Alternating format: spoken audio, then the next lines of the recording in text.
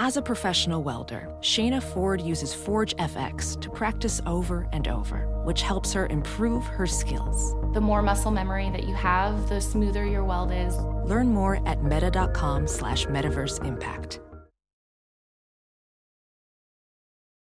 As you write your life story, you're far from finished. Are you looking to close the book on your job? Maybe turn a page in your career? Be continued at the Georgetown University School of Continuing Studies. Our professional master's degrees and certificates are designed to meet you where you are and take you where you want to go.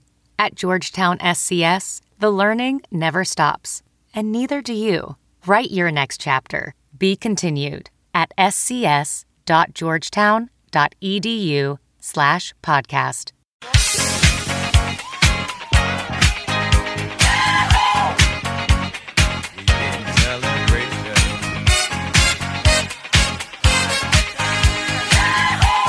What's up, fungal associates? Welcome to episode 100 of Completely Arbitrary, the podcast about trees and other related topics. I'm one of your hosts. My name is Alex Croson. I'm here with Casey Clapp. Hi, everyone. It's Casey Clapp here. I'm really looking forward to this, Alex. This is time to celebrate, isn't it? I surprised Casey. It's time to celebrate, Casey. Oh, I had no idea what you were about to do as you counted that down. Thank you for that. Thank you very much. Congratulations, Alex. Congratulations, Casey. Did you ever think we'd make it to episode 100? No, honestly, I didn't think we were going to go past 20, really. I thought we were going to do maybe a couple episodes, get to 20, and then be like, okay, this isn't going very far. Yeah. Let's quit. My original guesstimate was 6. It's right. I think I remember you saying that before. Wow. Look at us now. We smashed those records, didn't we? Jeez. Okay. Now what's the next record? It's usually like you have to get to 200, like double where you're at. But yeah. That's arbitrary. I'd rather just try to get to 101. Yeah. Well, we're going to do that next week. Hey. Okay, cool. Hey, let's celebrate then too. All right. Can we can Cool in the Gang Celebration just be our theme song from now on? Yeah, I think so. I mean, we shouldn't ask. Can we ask them? Can we get that? Are they okay we're just with going to use it this once. Okay. And hope that nobody reports us or whatever. No one say anything. This is a free podcast anyway. Well, Casey, hello. Good morning, Alex. Good morning. It might be afternoon. It is 12:48 in the PM. Dang it. Okay, yeah, we're a little behind. Yeah, but we did just eat breakfast. It's true, which I hold that breakfast is the first meal of the day. Doesn't matter when. It's always just the first meal. Sure, yeah. Yeah, because it's breaking your fast. Your fast is when you wake up. That's very technical of you. Thank you, Alex. Well, this is episode 100, Casey, and for episode 100, we have a special, why did I say like? We have a special premise for this episode, right? Yes, we do. We realized a couple weeks ago that on this very podcast, on this one you're listening to, we have never covered a true fir. Exactly. I'm kind of shocked. I am too. It's one, I love them. I think they're so beautiful. Yeah. And normally I would just choose every other tree that I really want to do, and then we would just, make it happen. Right. So for whatever reason, you and we just kind of skipped right over it. We had no clue. Yeah. I don't know why, but hey, all that matters now is that we're not only covering a true fir today. Exactly. We're covering two true firs. This is a 2 fir Thursday. This is a 2 for 1. That is, you initially said that. We actually had a completely different tree planned for today, and you're like, well, in episode 100, we should do a 2 fir. And immediately we were both like, yeah, I think we got to do a 2 fir. Any other idea for our episode 100 just felt wrong after that idea. It really came did. up. Yeah, it felt like it would be unpatriotic, I think. Yeah. Yeah. So if Completely Arbitrary were a company or a country. Yeah, exactly. Hey, Freudian slip. Ooh. What's the difference really between a country and a company? Nothing. Taxes. I want a president who runs the country like a company, yeah. Honestly, how refreshing would that be, Alex? Do you remember that when Trump was saying that? Oh yeah, and then everyone looked into his past, and they're like, right. He's also a horrible runner of companies. Just to be very clear, yeah. Every last country that he ran is bankrupt. Yeah. How do we deal with that? Even a casino, which seems impossible. Literally, their business is making money. Yeah, that's the whole thing. You give them money, and they may or may not give it back. Right. Usually not, though. Usually not. The house always wins, as they say. That's true. And today, Casey, the real winners here are our lovely fungal associates because they get two trees to talk about today. Two fir. We have the Subalpine Fir. That's right.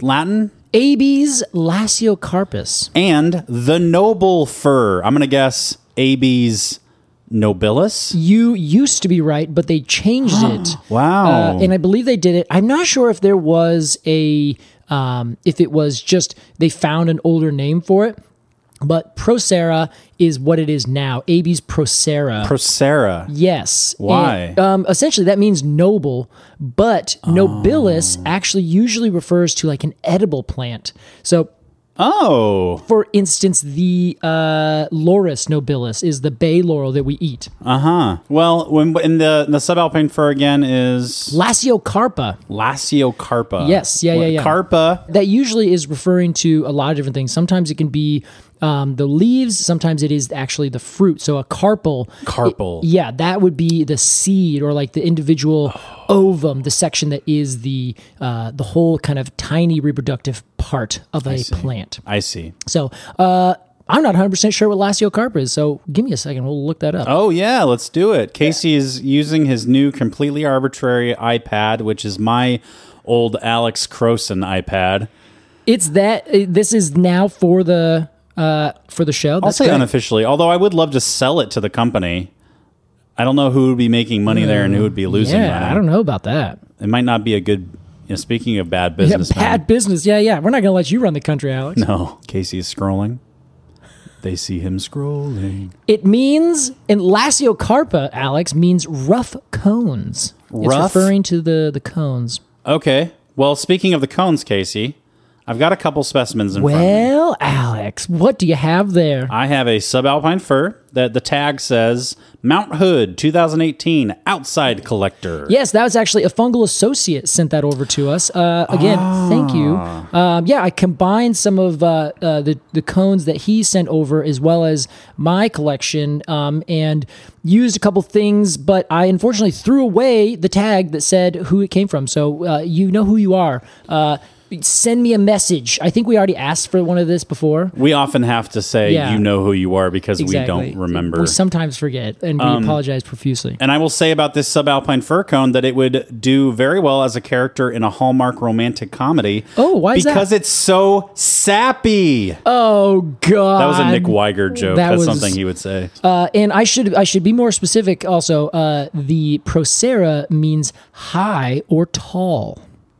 High or tall? Yes, it is. Because it's a tall tree. It is a very tall tree. And speaking of tall trees, I've got a tall cone here. Oh my gosh, Alex, is that another cone of a fir? It is. This is the Noble Fir, our very own. It's called the Abies Procera, and it's it's adorable. This is when I get up for show and tell, and I realize I don't have anything to say about the thing I brought. Anyway, this is what I have. It's about 6 inches tall, maybe. Yeah, I think that's about the right size. 6 to 8 inches is usually what they can get up to. About 2 inches in, I'll say, diameter. Yeah. And it's got a very fir-looking coneness to it, Case. But it's just big. It's just like zoomed in. It is. It's really they a lot of times are described as barrel shaped, where it looks like a big barrel standing upright on the very tippy top, mostly branches of the tree. And as you said, it looks very fir-like. This is one of the things that sets true firs in the genus Abies apart from all of the things that we call a fir. Like a Douglas fir? Or a China fir, exactly.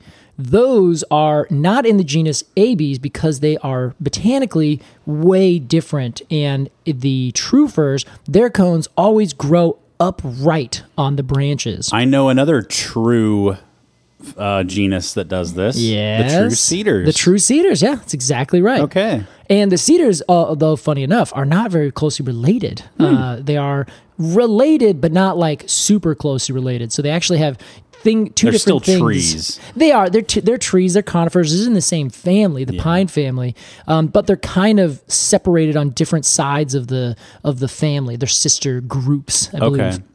So true fir, just like the true cedars, you're exactly right. The other thing that they have in common is that those cones will fall apart scale by scale. Right. So you have individual scales growing on a central axis, just like everything else in the pine family that are spirally arranged up that central axis. They are dioecious. They are... You got this. You got this. Alex is thinking. You can probably hear his brain whirring through the microphone that is now on his forehead. My rainbow wheel is spinning. I can't remember what it's called. Dehiscent. Dehiscent. I knew it was a D. Yes, you're very close though. I knew it started with a D though. A lot of people get those things confused. Yeah. All you got to do is if you get as far as the D, then you're done. That's it. That's all you got. That's all you got to do. You say, it's that D word. I'll give you credit. Thank you. So the true cedars are dehiscent. The cones fall apart piece by piece. Yes. In a very funny fashion. Right. True firs, not so much.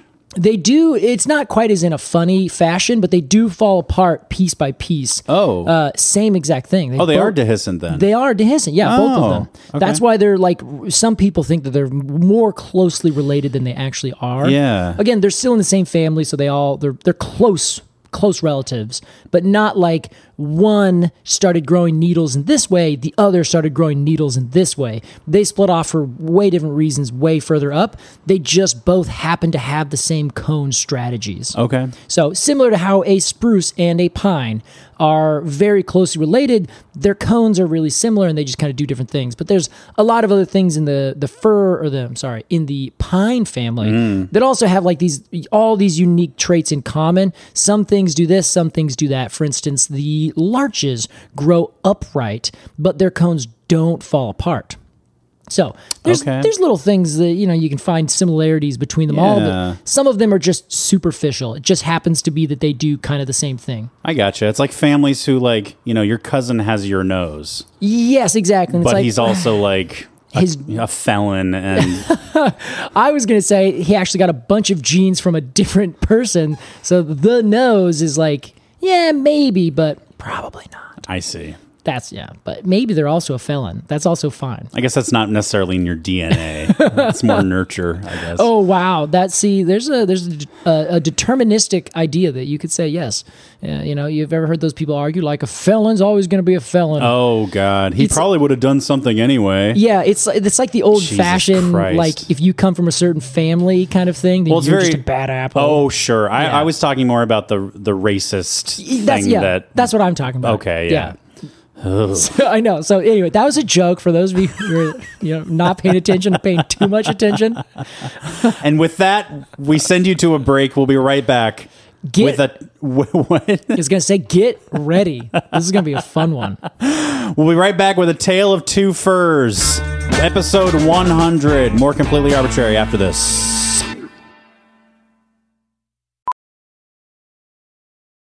Professional welder Shayna Ford used VR training developed by ForgeFX to hone her skills as a welder. The more time that you spend practicing it, that's what separates a good welder from a great welder. VR training can help students like Shayna repeatedly practice specific skills. Virtual reality definitely helps because the more muscle memory that you have, the smoother your weld is.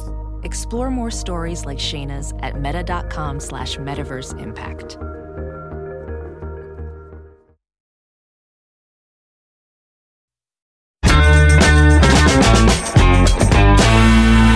Welcome back to Completely Arbitrary, Casey. Oh, Alex, are you okay? We had a bit of a technical difficulty during the break, and it was terrifying. I almost had a bit of a panic attack. Yeah, everything you all just heard almost didn't exist. Yeah, it got deleted somehow, and then I couldn't for some reason undo the deletion. Holy shit. Although, realistically, if that had happened, we would just record it again and everything would be fine. I mean, realistically, I guess that's true. But, metaphysically, we almost lost our entire identities for the show. Well, Casey, today we're talking two firs. It's a tale of two firs. We're doing the Subalpine Fir and the Noble Fir, two true firs. That is exactly right. In the family ABs. Yep, I should say something. It's been bothering me for many years. Oh, my gosh. There is when I was at the University of Massachusetts, one of my plant professors, she was teaching the tree ID course, which I would have loved to teach. Like, I love doing that. And I was pretty good at this point already. And she pronounced ABs ABS. Okay. Like, it's something like kind of changed the emphasis. And I recall at the time, when she said it, I was a little stunned. I was like, well, that's not how you say it. Then I kind of like did the math in my head. And I was like, you could say it like that, like ABS, like that. That's fine. Totally. But the way I commented at the time, kind of seemed like I laughed, like, well, I've never heard someone say it like that. And I felt like a dick ever since. Because I hate when people like do that. Like, you're teaching something, you're up there on stage, or you're like putting yourself out there as the educator, and like, even if you get something wrong, even if you like, whatever, whenever someone just like tries to zing you right then, like be like, oh no, you got that wrong, or like just kind of throw shade at you while you're up there like putting yourself out there. Yeah, I hate it. Like, I absolutely despise it. Yeah, and that's such a vulnerable position. Yeah, exactly. And I remember I'm fairly sure that I made her feel that way at the time, and I still feel bad to this day. Almost every time I read that, I always think about it. So if you're out there listening, I apologize horrifically. What a horrific apology! Yeah. Well, Casey, I think it's I think it's a mature thing to say, hey, I did this bad thing when I was younger. Yeah. Well, I'd like to make amends. You are forgiven, my son. Yes, thank you, Father.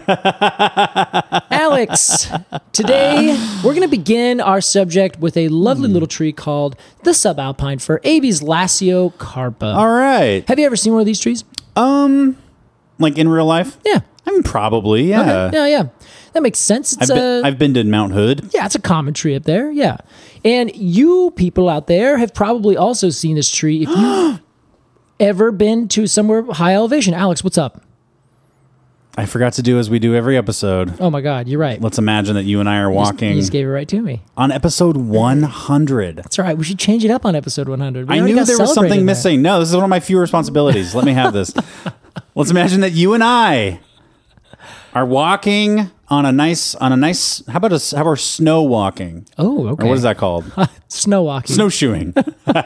on Mount Hood. Okay. And in front of us, we have this sort of nice vista in front of us. And on one side of this little hill, we have some subalpine fir. Yeah. And then kind of next to us on the other side are some big old noble fir. Oh, yeah. Let's ID these trees. Wow, that's a change. That's new. First time ever. I'm excited to do it. This is actually one of my favorite forest types of anywhere.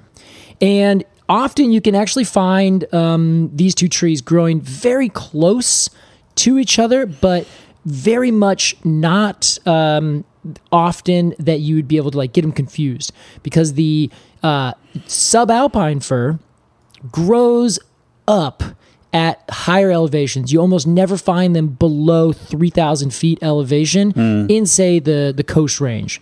In fact, really anywhere, because as soon as you go further east or further south, that elevation range actually gets higher, and you don't find them below like 10,000 feet, that kind of thing. So the word subalpine. Yeah. Can we talk about that? We totally can. Okay. So the idea, alpine technically means above the tree line. These are trees that grow below the tree line. Exactly. And near the tree line. They usually are the tree line. The tree line, Yeah, okay. yeah. So they would be, and then there's a few others like the bristlecone pine. If you're down further south, up here, it would be the white bark pine. Mm-hmm. Those are the two species that would grow with it. Over, if you go to the east and the south, in Oregon, it would be the Wallowa Mountains. You can also find limber pine growing at these really high elevations.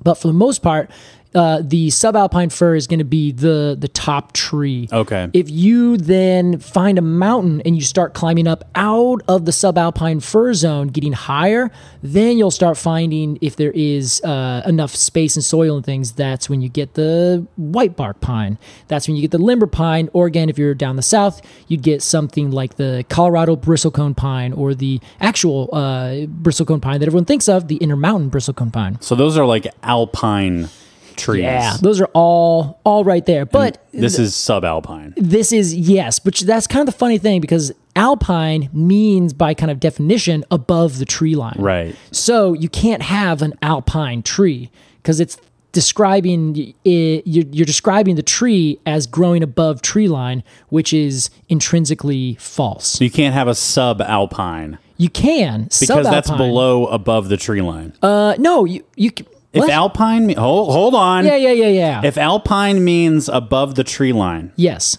subalpine would mean below above the tree line. Which makes no sense. Well, yeah, I get. Well, subalpine just means below that thing. So if you consider alpine in and of itself a thing, then alpine is the space above wherever the trees stop.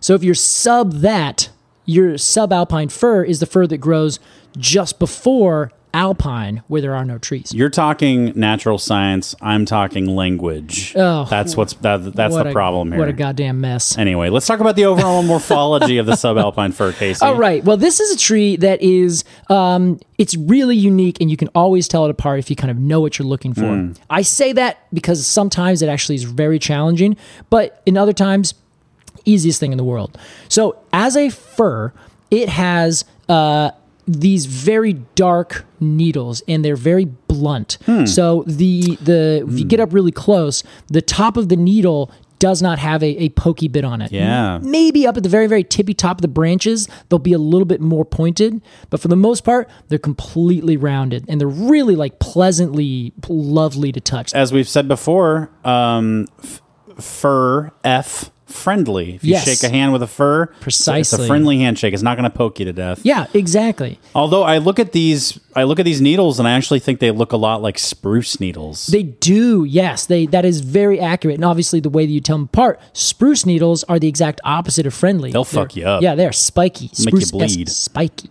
Yeah, Oh, spruce spiky. right into you. Very good. Yeah, don't like to touch anything, those spruces. Yeah.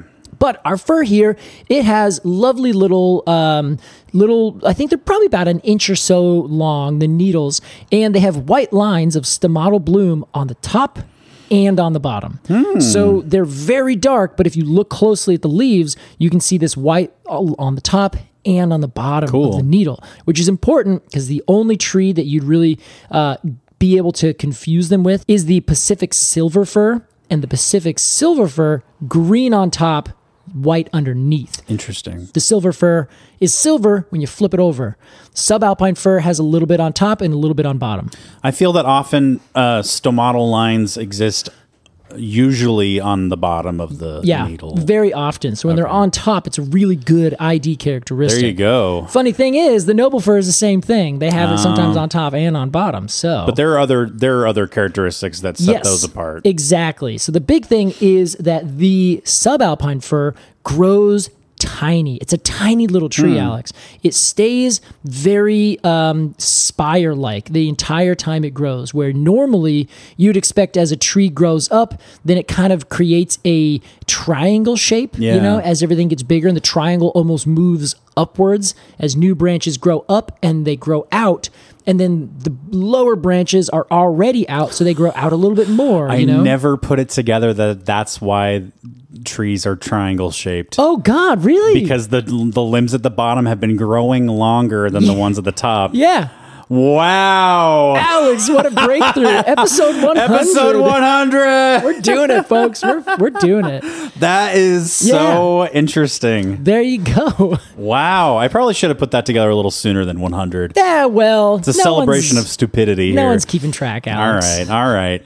Wow. That So when you is- say so they're more columnar. Yes. Would you say like they're the Italian stone pine of the fir family? Ooh, no, actually. Not the Italian stone pine. You meant just the Italian cypress. cypress. Yeah. In fact, no on both accounts. Okay. Because the difference between those two trees, the Italian stone pine has a decurrent growth pattern. So as it grows up, all of its branches grow up and out. So it looks like a big umbrella. Okay. The same thing happens with the Italian cypress, but the Italian cypress, all the branches stay really tight and still grow really upright. So it's almost like every branch is trying to grow directly upwards. Yeah.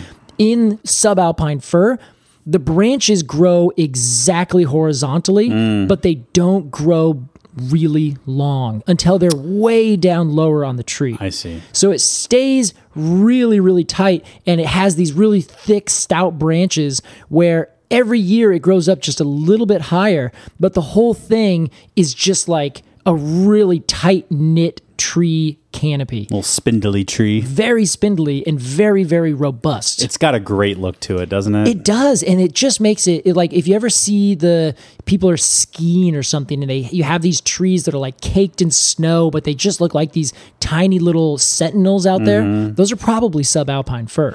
They've got a great almost like Tim Burton feel to them. They do, they really do, yeah. I think because they're so skinny and like spiny, you know. Yes, that's a perfect description, and they're usually very dark. Even though they do have those stemmatal blooms, they still have really dark green needles. Okay. And they grow like that, again, at the highest elevation, so they just look like a bunch of little like Gothic spires coming out of the side of a hillside. Very Gothic. Yeah, they're super goth trees for sure. Full of little gargoyle cones. Exactly, there's little gargoyle cones. Can we talk about the bark before we talk about the cone? Oh, we sure can. It is perpetually youthful. The bark? Yeah. Yeah. Wow, forever young, huh? Forever young. Whenever you expect a tree, as it grows and ages, the bark tends to get a little bit more rough, tends to get a little bit more kind of furrowed and some cracks in it, things like that. For whatever reason, the subalpine fir just doesn't do that as much. I see that. Wow. Yeah, stays really smooth almost its entire life. And like most firs, it has a bunch of tiny little blisters on the bark. Are these not lenticels? No, they're not lenticels. They look just like lenticels. They do, but these little blisters are actually packed full of resin. So if you pop them, they'll just kind of go blah. And then you remember this as a child? I have a recovered memory. Yes. Oh, yeah. I used to love to pop those little bubbles. Everyone does. They're so much fun. Yeah. Okay. They're just there just in case an insect comes around, something comes and tries to peck into it. Okay. All of a sudden they just explode out, and then you're covered in this really sticky, delicious smelling, but sticky, awful sap. Yeah. And that is, they just keep that their entire lives. Interesting. And speaking of sap, Casey. Yes. The cone of the subalpine fir, at least the specimen you have here is extremely sappy. They are mostly like that. It's a good characteristic, actually, to identify them from. So usually those little cones, and again, they grow upright on the very most top branches of the cone, or of the tree. So if you ever want to get them, you have to climb up to the top or wait for a squirrel to chew it, and they fall down to the ground. Wow, okay. So this is one of them. It was cut just a little bit before it was really ready to go, and that makes it so that they don't fall apart, because when they are really ripe, you dry them, they will almost explode. They just dry and start falling apart. It definitely looks like the scale structure looks very much like a cedar cone. It totally does, yeah. And that is not by design, because like I said, they're just a little bit apart. Yeah. But you can find those similarities because they've developed the same technique. They've adapted, their adaptations are so similar that you can see that kind of convergent characteristic of those cones being dehiscent and growing in the same way. Gotcha. But the other thing that you notice, they do tend to be covered in sap. Yeah. Who knows why, but they end up just kind of going bleh and just getting completely covered.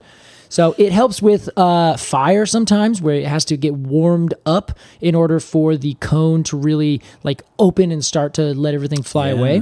But that's the thing. These are trees that are not fire resistant at all. They don't live a very long time. They tend to actually grow at the highest elevations, where sometimes fire just doesn't come through very often, just because they're kind of widely spaced. It's usually very cool and moist for a lot of the year. And they just generally don't have a whole lot of protection. However, they are very well adapted to just continuing existence. Kind of like the, tree? The bristlecone pines. Yeah. They can just get blasted by these high elevation windstorms and ice and snow. They're just fine. They'll just keep doing it. They're sort of like they're just like a weathered old man who's lived outside his entire life and is used to like the cold, the winds. And... I love that you bring that up, because they have they constantly, not constantly, but often grow in the same form that we've seen in other trees, called a crummelts. Are you familiar with this? Oh boy. It sounds sort of familiar, but no, basically. Well, I think we've talked about it a few times, Okay. but essentially, krumm it's all German. It means crooked, bent, or twisted, and Holz means wood. Oh. And so it's really just means like a twisted, woody mess of a plant that grows at these high, really exposed elevations. And it's the stunted growth that gives them like this appearance of like wind sweeptness. Yet sometimes it's that they have been growing underneath snow for decades. Yeah. And the snow melts and they grow a half an inch. Then they get snowed on again. And they do that for 30 years. So then they're 15 inches tall, you know? And so then it's like, okay, now I have to wait another 30 years to get another little bit. Wow. And then the wood on the backside, because every year they're putting on one ring of growth most of the time. Wood on the windward side gets hammered by ice crystals and dies. And so then the top part that's now 15 inches tall dies, has to start over. And it just keeps doing that over and over for maybe 200 years, and you get this really weird looking hard like tree that's like it doesn't move, half of it's dead, only on the leeward side of the wind are there some living things that just made it over the snow. Interesting. You know? So that's the Krummels. So it's a really good descriptor. Can I name a few other trees that I suspect are Krummels? Oh yeah. Is Krummels a noun or an adjective? You know, that's a good, I think it's a what is it? Would be like it's growing in a Krummelt's form. So I guess it would be a noun and an adjective. Okay. So a Krummelt's is a kind of tree, but it's more of a shape that a tree takes. Okay. I like thinking about it in the same way of like chutzpah. Like this tree has a lot of Krummels. You know? Ah, yeah, okay. I don't know if it's quite like that, but I actually really prefer that as well.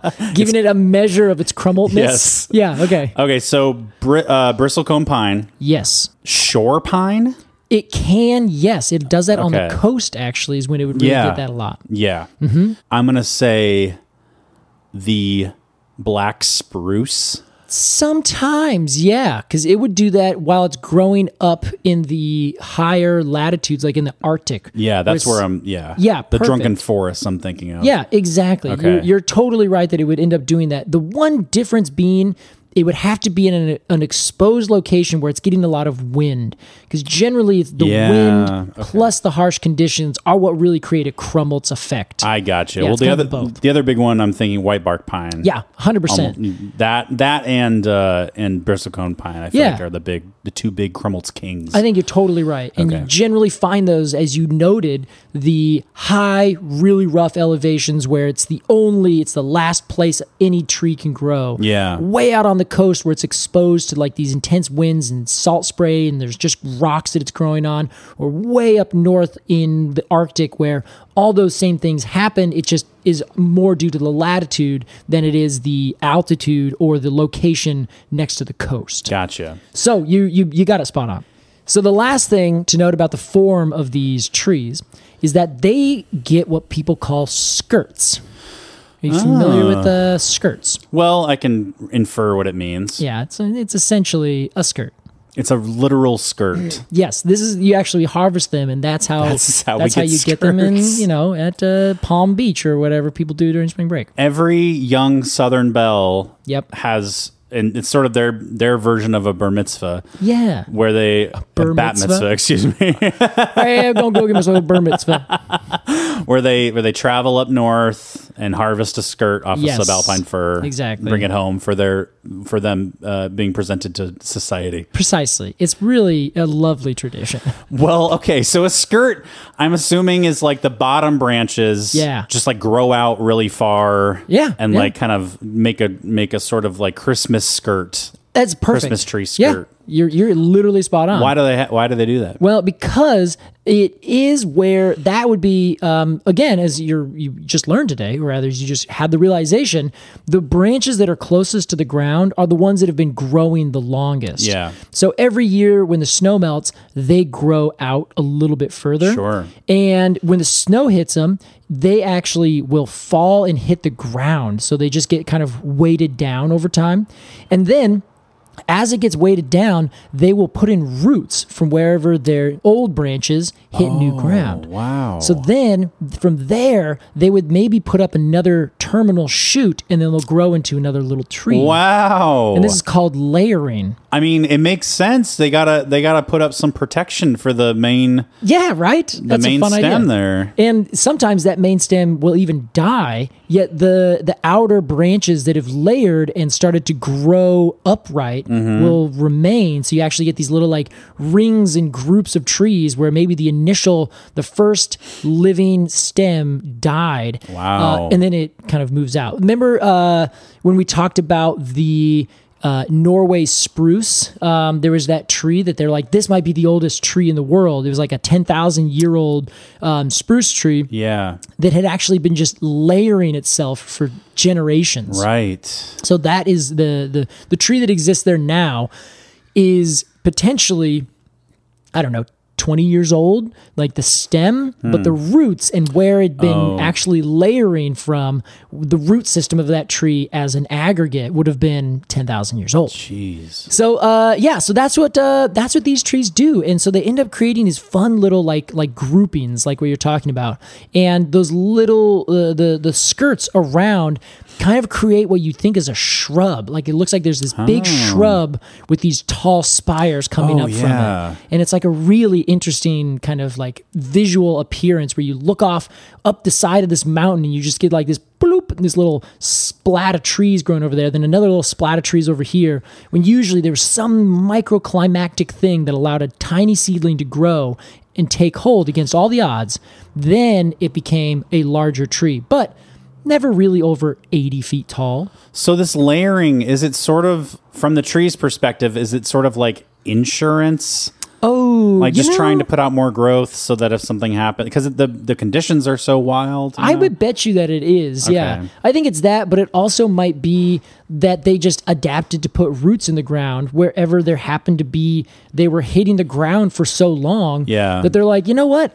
I could just get more stuff right might as here. well, yeah. So I bet you're right. It's an adaptation to help them live in really harsh conditions. Yeah. And it also creates this mat that is kind of protected. So even if snow falls on top of it all and it's covered in snow, you still have like this kind of warm layer of the roots surrounding this tree that snow, of course, insulates. So it might be just kind of keeping itself a little bit warmer over time. So I bet you're right that it is an adaptation. There you go. Before we move on to the noble fir, Yes. I want to quickly talk about, and very quickly talk about snow wells. Oh, sure. Okay. Which I think is a fascinating phenomenon. I of course have seen them before, and like they kind of freak me out a little bit. Yeah. But you told me what they actually are, and it blew my mind. Give us a rundown. Well, a tree through its work that it's doing on the inside puts out a very minimal amount of heat and melts the snow directly touching the main stem. Yes. And so it creates a little snow well next to the trunk. Yes, so that's true, but I think we might be conflating because there's like big snow wells, like if you're out snowing or skiing in the snow or something. Yeah. If you fall into one of those, that is also more of the tree itself kind of sheds snow to the side. Okay. So then you can fall underneath where the canopy comes over. Ooh. But that isn't so much the tree doing it, but what you're talking about, what we had talked about, is really small amounts where it's not quite big enough that you can actually fall into it all the time. Yeah, so it's not quite a tree well in the sense of you're skiing, you fall into it, and no one ever finds you because you can't claw your way out. Jesus Christ. Yeah, that's kind of terrifying. What you're talking about is exactly right, but it's more like a very tiny layer during the springtime. Oh. Where you would see some trees, you see snow melting, and then you notice that there's a ring around each tree. Yeah. That is that phenomenon. Oh, that's not called a snow well? I don't think it's directly called it. And I think rather more precisely, when someone says a snow well, their mind thinks of the bigger spaces between trees and packed or deeper snow that you can't quite get out of. Well, I'm no skier, no snowboarder. Yeah, so. Me neither. So I guess that's we're both a little out of our league here. I mean, thank goodness. So Casey, let's talk about the noble fir, our two fir. That sounds like a great idea, Alex. So the noble fir, and we decided to do these because they kind of they're both true firs. Yeah. And they're also both true firs that I personally really love, but they also ended up doing almost the exact kind of opposite things in life. It's kind of like you have these two siblings. One decides to go to Wall Street, make their fortune, and they are millionaires without even blinking an eye. Yeah. But they also kind of live the high life, and they are all about all these, really bougie things about New York. Then the other sibling lives out in Montana, 100% away from everybody else. On the family farm. Yeah, talks to, the wolves that come by and the birds and, writes poetry and says 16 words per day, but only 6 times or 6 days a month. Like, very quiet, withheld. Yeah, do that math. I gotta do the math. Yeah. 6 words a day, but 6 days a month. Yeah, so it's 36 words a month. No, 16 times 6. So that's 16. That's more like 8 times 12. Which is does that help you out? I think it's 84. Really falling down the snow well this episode. Yeah, we really are, aren't we? All right. So they took these intense routes. Yeah. Yet, but they're brothers. They're not like, as firs go, they're obviously very closely related. But if you were putting them together and say, well, how closely is each one related as compared to all the other firs? They're kind of somewhere in the middle. They're not like besties, but they grow in the same place. They sometimes will hybridize very far south. But the thing is, the subalpine fir grows all over the West. I think we said this. It grows from the Rocky Mountains down to Mexico, New Mexico, at all these really high elevation places. Right.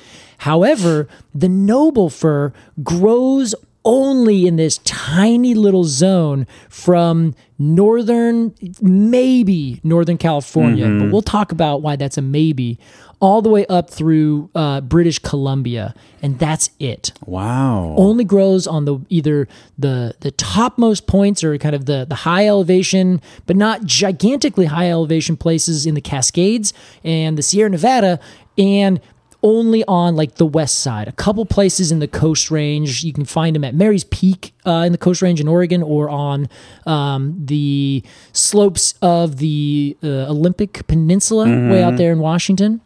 That's it. That's where they grow. So you have this one tree that the subalpine fir that's kind of it grows everywhere, and it does a little bit with everything. It'll hybridize over here sometimes. It'll change a little bit to be over there. And then you have the noble fir that's just like, thank you, I'm fine where I'm at. Right. But in that regard, they also did an opposite thing where the noble fir is a big tree. Yeah, let's talk about how big. It is the largest of all the fir species. Wow. It can get easily up to about maybe 250 feet tall. And damn. Like, I think some of them that I have read about, like 8 to 9, 10 feet in diameter, and some probably even larger. Really? They are massive trees. That's like creeping up on like sequoia territory, no? Well, yeah, I mean they would compete, but that is when the noble fir is like 400 years old, and the sequoia can get that big when it's like 86. Oh, okay. Yeah, it doesn't really have but it still, doesn't care too much. That's impressive that it can even grow that big, period. Yeah, right. And it's one of those things where the fir trees, as you think of general ABs, they kind of all grow the same way. They're all at high elevation, moist habitats. They generally like to be where everything's a little bit more cushy, but also a little bit more intense than other trees can do. They don't like competition a lot. Many of them are shade tolerant. Some of them are not. But the noble fir is the superlative of all of those. Yeah. And comparatively, the subalpine fir is kind of the anti-superlative, where it does not grow really, really huge. A lot of the other trees will easily be, 100, 150 feet tall. They'll get really big in diameter. A giant subalpine fir that's like maybe 3 feet, 4 feet in diameter. That's a big tree. Okay. They just generally don't live that long. Okay. But I guess the point we're making here is that noble fir, very big tree on a specimen scale. Yes. Subalpine fir, very big tree on a geographic scale.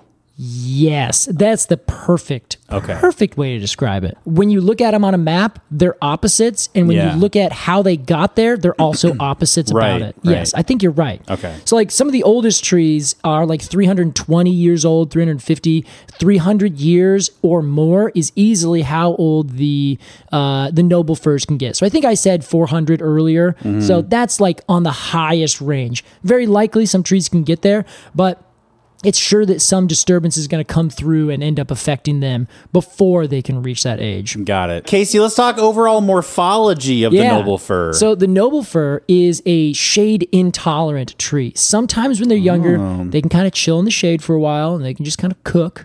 But they like to grow and dominate the forests that they're in. Yeah, clearly. They have bluish cast to all of their limbs, especially in the sun, where they have the same amount of, or rather a little bit more stomatal bloom on the top and the bottom of their leaves. So they really appear to be super blue.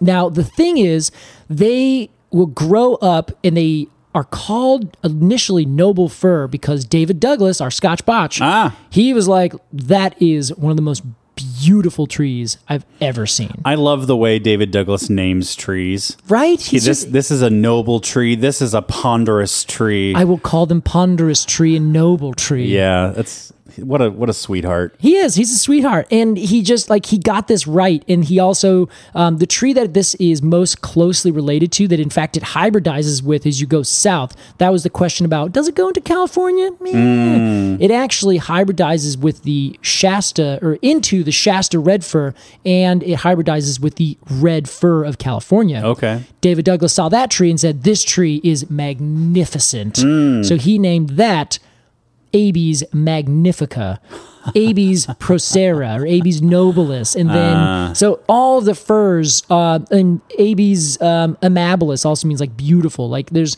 everyone when they first saw these trees coming from Europe were like, oh my God, these firs are outstanding. This is a hot tip for any botanist. Name with how the tree makes you feel. Yes, thank you. Oh, that would be so good if they're just like, this is the passionate tree. Yeah. It makes me feel passionate. Yes, I guess they name it the Abies passion passiona. flower. Yeah, exactly. I don't like when a tree is named like Magnolia grandiflora. Yeah, okay. Has a big flower. Oh, yeah. okay. Well, that's pretty boring. What about Magnolia beatifica? Yes. Add a little more. I think that sounds great. Add a little more specialness to the whole thing. A little emotion in our science. I don't think there's anything wrong with that, Casey. I agree, Alex. As every scientist is like, no, opposite. It's so good. Sorry, everyone. So yeah, they get big, Alex. Wow. I think that's just the easiest way to put it. These trees get huge. Yeah. They dominate. If you want to see some of the biggest and the best, go to the area around Mount St. Helens that has not been blown over. Okay. Some of the best, biggest ones I've seen, we're hiking a trail that goes around Mount St. Helens. And on the side that did not explode, oh my God, I've never seen noble firs this big. Like they were by far the biggest I've ever seen. I want to see them. They're giant. Yeah, we can go up there sometime. It's a bit of a hike, but we can get there. Alex is like, take a picture. Well, no, my thought was I would like to do that. Yeah. I'm just really out of shape. Hey, it takes one step at a time. Oh, you're telling me. Yeah. Well, let's see. What else about these trees is great? Oh, the cone, Alex. Like you have to think about it. Shouldn't have. Yeah, I've got the cone here. I kind of already described it. It's a big old chonker. Well, and the thing to really exemplify, or really to point out, which is exemplifying of this tree, of this cone. Okay. Yeah, I'm going to keep going, Alex. All right. Yeah, those words, proper. No edits this episode. That's no Sleep Till Brooklyn. Yeah, I caught that. Okay. That was good. That was really good. There was no like borrowed word that belonged in both. Yeah, we just. So I just. Yeah, except no. Yes, That's the only okay. one. Yeah, that was it. Yeah, that's how you recognize it. Yeah, that's how I got it. Go ahead. So the cone, you can obviously, it has bracts that are popping out of it. Yeah. Oh, these are bracts. Yeah, those are all bracts. So all of those bracts, they are extended, or they would call them exserted. Hold on. Can bracts be a part of the cone scale? They can be, yes, but also technically they are different things. Wait a minute. May I? Yes, but be very, very careful. Very careful. Alex opens the jar. Maybe I won't. I don't want to fuck it up. Yeah, it does. The best way to do it is to tip it into your hand and let it slide out. Okay, I am now seeing Here we go. the things that it is very delicate. Yeah. It's moving as I touch it. The things that I thought were the cone scales Yeah. are actually little bracts. Nice. There we go. They're in between the cone scales, and I thought they were the cone scales. Precisely. They've got little mouse butts like a Douglas They fir. do. Yes, that's exactly it. Yeah. Wow. So you remember our cone of the month a few months ago? There was the bristlecone fir, which is Abies bracteata. Yes. Those have the same kind of thing, except that central axis, that central point on the cone bracts, is exerted at like 2 inches long. Like they just keep growing. So this is one of the key things about noble fir. If you're ever in the Pacific Northwest, you see a giant tree and you're like, what is this? The answer is likely going to be noble fir if the cone is growing at the very tippy top and it's growing upright and it's big, 6 or 8 inches, and it has all of these long tails like the Douglas fir popping out. Wow. So to your question, the cones of conifers have scales and bracts. Most of the time, the scales grow big and the bracts kind of either disappear or are completely gone and have just kind of been evolved away. But often they're actually right there together the whole time. And most of the time, you just can't see them on, say, true firs because the bract itself is inside. It doesn't grow out exerted from the rest of the cone. Right. So if you are down in California and you see a big tree and you're like, oh my God, this thing's huge, I think this might be a noble fir. If the cone scales are not also accompanied by these bracts, then it is actually a red fir. Okay. Abies magnifica. Red fir, no bracts. Yes. Now, if you're up in the middle between the ranges around, say, Crater Lake, you get the Shasta red fir, which is Abies cross shastensis. So that's the hybridization of the red fir and the noble fir. Exactly. Okay. And, of course, what do you get? Bracts that pop out kind of halfway. That's that great? so simplistic. It is. It's so simplistic, and it's just it's so lovely to see something make so much sense. I love it. When you mix this color and that color, you get the color that's in between. Right. This is that case. Wow. Now, I should say the other thing is that you can tell these two trees apart. On the noble fir, the basal bud scales are pubescent, and they have just like a tiniest little bit of hair growing on them. Okay. And then, and that's like right in the middle. Along the outside, they're glabrous. You say set these two apart. You mean red fir and noble fir? Yes, correct. And this is all noble fir. Yeah. The seed cones have that exerted bract that's popping out. Yeah. And the leaves usually have what's called an adaxial longitudinal groove. Whoa. Yeah, isn't that good, dude? Okay, adaxial longitudinal groove. We have the name of our funk band, Longitudinal Groove. Yeah, we do. Wow, it's a what long a great groove, man. What the hell is that, Casey? So adaxial is referring to the part that would, if you bent it naturally, it would be next to the axis. Got it. So if you're thinking of a cone scale of a pine cone or something, it is the part when that cone is closed that is facing the middle. So it would be considered the upper side when it pops out. The top of a scale where the seeds sit. Exactly. So for this, on the individual needle-like leaves that are linear, singly borne, the top side of the needle has a little groove in it. And that is very important because the red fir does not have that little groove. What is the point of the groove? So that us humans can tell it apart, Alex. That is a great lyric, though. What is the point of the groove? Boop-a-doo-boop, boop, Yeah. boop, boop. And then the whole rest of the band has to yell back what it is. Yeah, it's a call and Yes. response sort of thing. So that's one of the big things. Okay. The other thing is that as it grows out, it kind of curves right at the base, so it has like a hockey stick style. Like if you pull the needle off, it looks like a little teeny tiny hockey stick. Very interesting. Yeah. So there's a little sports metaphor for you you sports fans out there. Thank you. It's how I understand things best. Right. Well, Casey, I think this is a good time to get into our review of these two I firs. think that's very fair. But as is tradition, we got to take a quick break, but we will be right back with our reviews of the Subalpine and the Noble Firs right after this.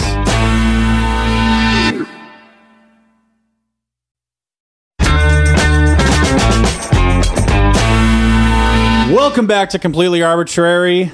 That was our discussion of the Subalpine Fir and the Noble Fir, and here are our reviews thereof. We're going to give some final thoughts about these trees and then give them each a rating of 0 to 10 golden cones of honor. Casey, Yeah. as our resident Krummeltz, we'll begin with you. Well, thanks, Alex.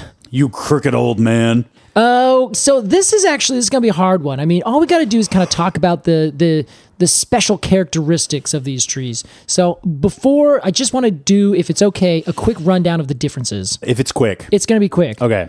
High, skinny, short-lived, skirted, very beautiful. That was Subalpine Fir. Subalpine fir. You should label these as you do that. I think you did a good job. Noble Fir? Gigantic. Yep. Quite a statement piece. Prettier because I kind of like the color a little bit better. Not very friendly. Doesn't like to be around a lot. Very, very particular place to grow. Superlative. These are my very quick. That was very quick. Things. I appreciate that. Thank you, Alex. I don't know how to. So I assume we can give one to each, right? Yes, we're giving two scores here. So for the Subalpine Fir, as one of my top favorite trees, just because I love how it grows, I love where it grows, and I love when you get up to the point where you find them, you know you're in a place that's tough. No. Everything else grows below that point. Right. Once you get up to that point, you know that everything up there is kind of like, yeah. We cool. We can hang up here. All the rest of the stuff chills way low. It's the big leagues. It is. It's the big leagues. It was my second tattoo of cone on my arm. Oh. So I would like to give this tree an 8.8. Wow. 8.8 golden cones Very of honor. good. I think it's gorgeous. I think it's beautiful. I love the spire shape of it. I love finding them, climbing them, kind of, and snagging those cones because I kind of do it all the time. To the top of a Subalpine Fir? Yeah. I guess they're not very tall. Exactly. They don't grow very tall. And if you can get them, if they're old enough and they're not too tall, you don't even need to climb them. You can just maybe like walk over and be like, no. If you shake them, then they kind of fall apart. Oh, right. You have to climb up and like spin them off when they're like still wet, right? And then let them dry like in a safe space. Wow. Okay. Yeah. So I'm going to go an 8.8. 8.8 is great. Now, for the Noble Fir, I have to give it a little bit of a higher score because it is a superlative tree. Yeah. And when you see the superlative trees, they blow your mind. I'm going to go with a 9.2 Wow. for the Noble Fir. Very good. I think that they spot on, hit the mark with their name. 9.2 9.2 for the Noble Fir. and 8.8. 8.8 for the Subalpine Subalpine. Fir. Well, it makes sense that the Subalpine Fir's score is a little Noble Fir score, Sure, Casey. doesn't it? I Wow. agree, I Alex. love that synergy. Yeah, it feels good. The creative synergy. Great scores, Case. What do you think, Alex? Now, these trees, you've been familiar with them before our talk today. Yes, for sure. As an Oregonian, I've been around these trees a lot. Yeah. Although I maybe didn't necessarily know what they were. Oh, yeah, I sure, will admit, yeah. as an adult, I'm not much of a winter outside goer. Yeah. As a Okay. child, we would go up to Mount Hood all the time and, inner tube and drink hot cocoa in the lodge there. Sounds lovely. It was a lot of fun. I just haven't done it as an adult. Actually, I kind of want to. Yeah. But like the cool youth snowboarders kind of scare me. Oh, sure, yeah. So I try to avoid where they would be. Okay. So I just don't go to snow. I never go anywhere where there's snow. I really don't go to snow. I would love to go to snow. I don't know what to wear. I don't have any sno clothes. Yeah, you got to start somewhere. That's a good place to start. So Subalpine Fir, I think, is just okay for me. I'm gonna give it like a 7.5. Wow. And that's just off the dome. I feel like that's a good place for that. You got to start there. You got to go with your gut. But the Noble Fir, I've always been attracted to. Okay. If you know what I mean. Yeah, I saw you glance at that cone right there. Yeah, I know what you mean. Casey, do you mind if I keep this overnight? Actually, Alex, I do. Good call. I give the Noble Fir. I have great admiration for the Noble Fir. Okay. I'm going to give it a 9. Whoa! It's a 9. It's a 9, Casey, and you know what that means. I do know what that means. Oh my gosh, Alex, I want to know more about what puts it up to 9 for you. Great cone. I think the cone's fantastic. I love that it has Douglas fir style bracts, yes. Or maybe Douglas fir has Noble Fir style bracts. Hey, now that's a question for the ages in a literal sense. I love that it's dehiscent. I think that's a very unique, cool characteristic. It really is. I love that about cedars as well. Okay. I like the size. It's a big cone. It is. I think as well as it being a superlative of all the firs, I think it also has a superlative cone, just like the Bull Banksia, where it just has the biggest flower. Yeah. I like it, and I like how big it grows too. Yeah, maybe we should call this the bull fir. The bull fir. Yeah, very good, Casey. Love it. As our bull fir has received a 9.2 from you and a 9.0 from me. If you're new to the show, if a tree gets a 9.0 or more from both Casey and I, it receives the honor of being inducted into the Golden Arboretum of Honor with the induction song to the Noble Fir. We honor you.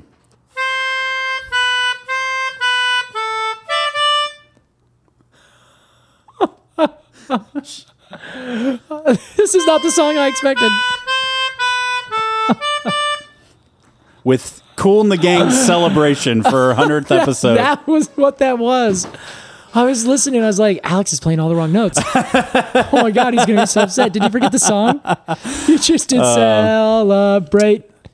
Yeah, just the vocal melody. Oh, good for these trees. Good for these trees. That was our review of the Subalpine Fir and the Noble Fir, a 2 for 1. Oh my God, Casey, Alex, what do we got? It's time for our segment, and as in honor of our 100th episode. In honor of our 100th episode, I get a little tongue-tied. 100. I've got a little surprise for you. Okay. Today we are time traveling all the way back to episode 1 of Completely Arbitrary. Okay. And we're going to chat to our old friends, 2021 Casey and Alex. Let's hear what they have to say.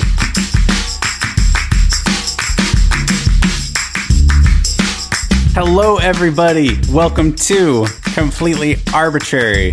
I am one of your hosts. My name is Alex Croson. I am another one of your hosts. My name is Casey Clapp. Yay! Hey, Casey. Hey, Alex. How's it going? It's great, man. I am just nothing but smiles right now. Yeah, same. Yeah. I can't turn it off. Yeah, no, it's because your mug is too gorgeous. Oh, come on. Yeah. Casey, this is our first episode of our new podcast. The inaugural episode. Yeah. Why don't you, what is this? What is this shit? What are we doing? What is it? What are we doing? Why am I sitting here? All right. So here's the lowdown.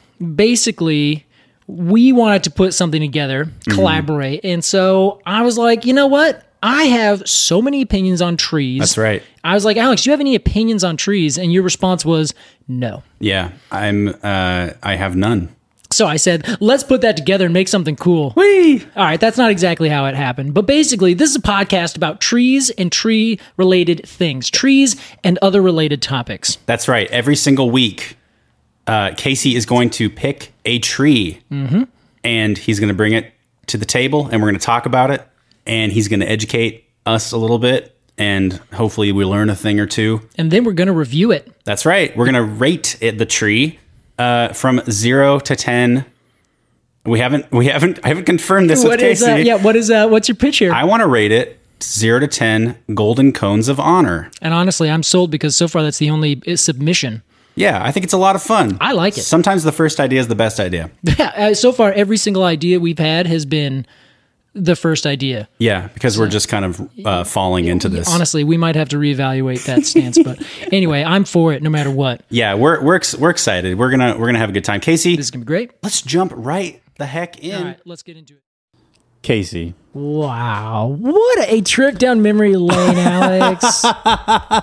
We were commenting while that was going that the starkest change was that I sound like a 15-year-old boy. I think we were just excited, so like our voices were like at a higher register. Yeah, we were a little nervous. We were speaking through a smile, as they say. Exactly. So now I'm gonna speak through a frown. That certainly was a long time ago. I loved it. I think you actually you proposed Golden Cone of Honor that moment. Like you just sprung it on me. Yeah. I don't think we talked about it before that. No, I don't think so either. And also the other thing about that is the like we've got new microphones that I always think that sounds fun to listen to and be like, oh, listen to that. Yeah, I was using a large diaphragm condenser mic. Yeah, that's right. Which you shouldn't be doing if you're making a podcast. Very fair. Now we're on a couple of pro dynamic mics and sounding good. Thanks, everyone. Your support has made our podcast literally better. Yeah. Because of the Patreon, we were able to buy these nice new microphones. Alex, we recorded that in December of 2020. Wow. That's when we actually did that. And I remember it was a completely different time in my life, certainly. Oh, and yeah. yours as well. It was right in the thick of the pandemic. Yeah, what was going on? I had lost my job to COVID. Yeah. Earlier that year. And I think that was just... It might have been just after they started to do the very first round of payment and like unemployment kind of stuff. Right, yeah. And I think that was soon after that, but I had been coming over to your house because you lived all alone and you didn't have anybody. And you're like, Casey, I've been in my apartment for weeks now. Yeah. And I was like, Alex, let's be in a bubble together. Pretty bad, yeah. Yeah, I think I remember coming over and like bringing beers and we would like sit and watch TV or something for a while. Our lives are certainly different. I think so, yeah. Honestly, a huge part of it is this podcast. I completely agreed. It was we had someone ask a question. We were on a little local kind of arts and culture show. Yeah, Creative Mornings, yeah. And they like, hey, well, so what inspired this whole thing? And both of us kind of looked at each other and we're like, we were in kind of a dark place. Like, yeah. Everything was kind of awful, and we just needed to put some creative energies out there to do something. Yeah, and that's what we came up with. Yeah, and actually, if every once in a while somebody will write us, a listener will write us saying that we have, and I'm certainly not patting ourselves on the back. I just think this is a nice thing that you and I are, help them get through dark times by listening to the podcast. And that honestly is so much more important to me than, download numbers and Patreon subscribers. And although please, I love all of our patrons and I'm very grateful for you, but emotionally, it means so much more to me when people say that we have helped them during a time of sorrow, because that's what I use podcasts for. The Doughboys got me through the death of my mother, and I hope that's not too much. I hope that doesn't put too much pressure on you, Nick and Mitch. Like don't mess up, okay? But you know what I mean? Like it's very, we made it because we were having a hard time in our lives. Mm-hmm. And it helped other people get through hard times in their lives. Yeah. Because at that time, I was in my room working for the city, which was also my office. And we were about to move out because, a bunch of things happened in my housing situation that I didn't expect, I didn't want. And it was just like everything was kind of falling apart around me and all my plans were changing. So I was just sitting there, and it was also when we initially came up with it, November. So it was like some of the darkest, dreariest days. Yeah. It was right after we had some of the most intense fires in Oregon that we've had in decades. the entire sky for a week was like this like pallid jaundice yellow color. Ugh. And you couldn't breathe because everywhere was smoky, but our house had no air conditioning, so it was like also hot. So it was just, everything was awful that fall. And I remember bringing this up, and it was like we hit the ground running. And looking back, at the time I was like, yeah, Alex is into this. We're having a good time. This is really good. And I was into it, and we both really liked it. But then now looking back, as we've now done it for 100 episodes, and we've developed and we've become more attuned to ourselves and what we're trying to do, it went from being a hobby to a professional thing we're doing. And it also at the time was like all I wanted to do. Like, I put all my efforts into it because I was like so excited. Yeah. It was the only thing that was giving me excitement in my life. Yeah. And I was just like, let's do this. And it was also something that I really wanted to do for a long time. I talked about a podcast with a friend when I lived in Seattle 5 years prior to that. Yeah. So things changed. They didn't work out. But at that moment when we went for it and just jumped into something that neither of us have ever done before, and found everyone out there who's like, this is perfect. This is helping me get through this time. It really helped us do it too. So we've always talked about it being a community, and it's really nice that it is, even though, it's an internet community, and a lot of people are like, are those real communities? And I'm like, they absolutely are, especially how we interact, and especially how often I hear from people in that community has like exploded up and has kind of boiled over into a million different things and facets in our lives. Yeah. Which I think is really nice. I do too, Casey. So that was our first episode, Alex. That's right, yeah. And here we are 99 later. Congratulations, my friend. Congratulations to you, Alex. Thank you. Let's give ourselves a nice little pat on the back. We'll do it. We'll give ourselves a real pat on the back. Casey, usually at this point in the show, we do a Q&A. Okay. But I think this is a kind of a perfect note to end the episode on. Well, all right. I think we should, and then let's do that. We'll do another Q&A later. Yeah, maybe we'll do 2 next episode. Twofer, maybe. Thank you, everybody, for listening to these first 100 episodes of Completely Arbitrary. And if you just joined us, hey, here's to the next 100. That's right. Or however, we can't promise anything. Yeah, we're going to do it as long as we can. Thanks for listening to Completely Arbitrary. We'll see you next time. Bye. We'll see you next week, everyone. Completely Arbitrary is produced by Alex Croson and Casey Clapp. Our artwork is by Jillian Barthold, and our music is by Aves and the Mini Vandals. And you can support the podcast at patreon.com/arbitrarypod. And find additional readings at completelyarbitrary.com. Thanks for listening.